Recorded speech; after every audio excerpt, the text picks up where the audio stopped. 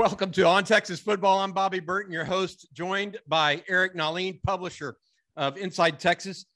Boom. Arch Manning commits to Texas on Thursday, June 23rd. Just so happens to be my dad's birthday. He gets a birthday present. One day after your birthday, I think, Eric, right?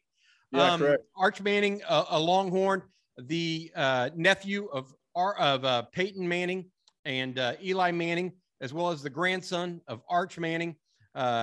Cooper Manning's son, now a Longhorn. He is the number 8 recruit in this class for the Longhorns, but most importantly, he's the number 1 overall rated recruit in the entire country. Highest rated position that you can get, most impactful position, and he's a Longhorn. What do you have to say about this recruitment? Eric, you were the first one to ever put in an RPM or a prediction or anything at all on Arch. So what are your thoughts? Yeah, I mean, we had by far the best coverage of anybody, any national guys, regional guys in other regions, other markets. It doesn't matter. We had by far the tenor of this recruitment down for a long time. I spent a lot of time on it. I had some naturally built-in understanding of it. That really helped us out quite a bit. But it's funny. Eli almost went to Texas. Cooper almost went to Texas. His sister almost went to Texas.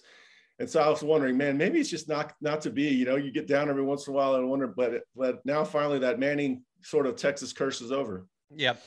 We've got some film that we're going to show of Arch here. What does he bring to the table as a player, in your opinion?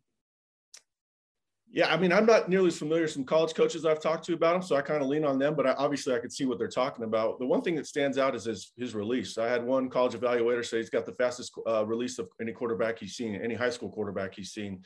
And when you pair that with accuracy and anticipation, you have the potential for a very special player.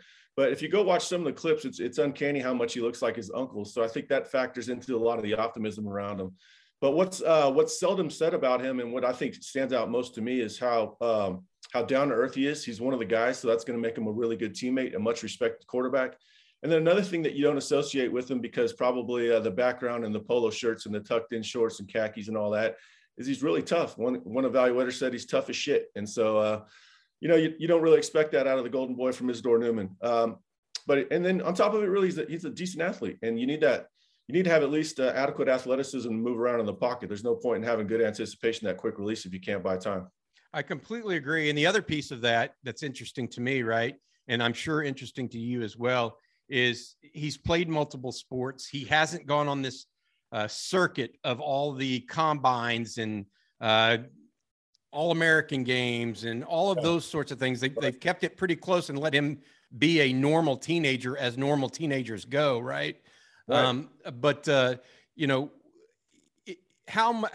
of that do you think will help his development overall?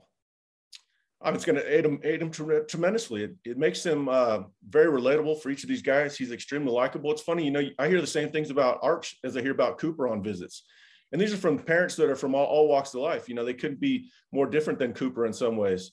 And everybody just enjoys being around him. I hear great things about the family. And the real star of the family is Hyde, the younger brother, because he's a character. So they just really have their stuff together.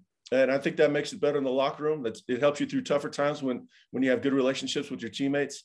It helps you come together. Being part of an 85-man team, really a 100-man team, requires togetherness and unity. That's what Texas has struggled with.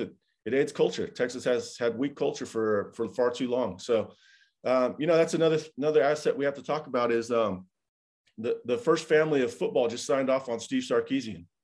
That's what I was gonna ask you that. I mean, so this is my thought process on this, Eric, is wow, 5-7, but the relationship he had with both Steve Sarkisian and AJ Milwee, and the faith he had in Sarkisian as a quarterback developer must be at a level that is beyond what most people would actually grasp. And coming from a family that's had Eli and Peyton and Archie, they clearly value that above a lot of other things.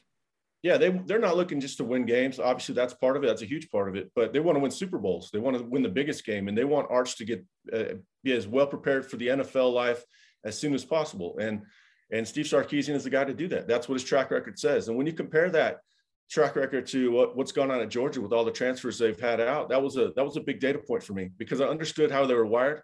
And then you just look at the fact pattern of quarterbacks. Steve Sarkisian, you can't sit there and say Texas hasn't had quarterbacks, because Steve Sarkisian wasn't the one selecting them all. They had a long drought between Colt and Sam. That's not Sark's fault. Look what he did at all those other stops.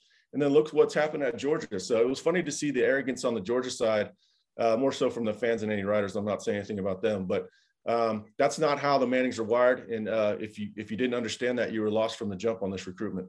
Gotcha. When did you really have a feel, Eric, that this might really turn Texas's way? I mean, you put it in a couple months ago now, right? The RPM. But when were you? I know you felt like they were heavily involved back in. I think it was before he even made his unofficial visit for the Oklahoma State game a year ago. When did you start hearing the wheels were in motion on this? As far as in the most recent time, it would go in fits and starts for sure. We had him on commitment watch a couple times. Had the season gone better, I think he already would have been committed. My prediction was 75% then. After the official visit this past weekend, I put in I told the readers I'm almost at 90%. And my 90% traditionally is when I think it's a lock. And I keep it at 90 because there's got to be 10%, because there's no such thing as locks in recruiting. But in the last couple of days since the official visit, I've done a lot of homework. I'll tell you when I really said, okay, this is definitely a wrap, is last night when I heard that they were going to announce on Tuesday, and I knew where, and I knew that the shortened timeline was going to favor Texas. I think they sped it up today simply because of the velocity happening with the predictions and stuff. I think it started a little spark was starting to turn into a wildfire. Yeah. And Friday, to be fair, Friday, he probably speaks at the Manning Passing Academy. Right. And it would have been really odd to be going through all those questions and having to take that without a definitive decision prior to it. It would have just been more, especially if he really knew where he wanted to go beforehand. It would have just been more circumstantial type stuff that you don't necessarily want a young player to have to go through if they already know where they want to go. Yeah, correct. And this, what kind of bounce are we talking about for the official visit weekend coming up? If he was going to announce on Tuesday, you don't get quite that same bounce. You could sit there and insinuate to the recruits, hey, we're in a great position to arch, but this is entirely different. They're going to look at this entirely different. Boy, Jonte Cook coming in, Trey Weiser, his teammate at DeSoto coming in, already committed, of course.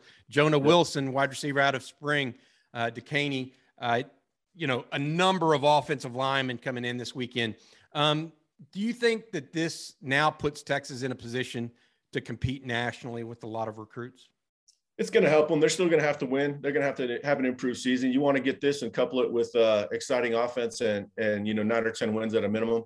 But this will put them in the conversation with those guys if the wins come on the field. I think they're going to be very spirited and competitive when it comes to matching NIL stuff. Long term, like we talked about the other day. So that kind of aspect is removed from consideration. Those guys know that they're going to do well.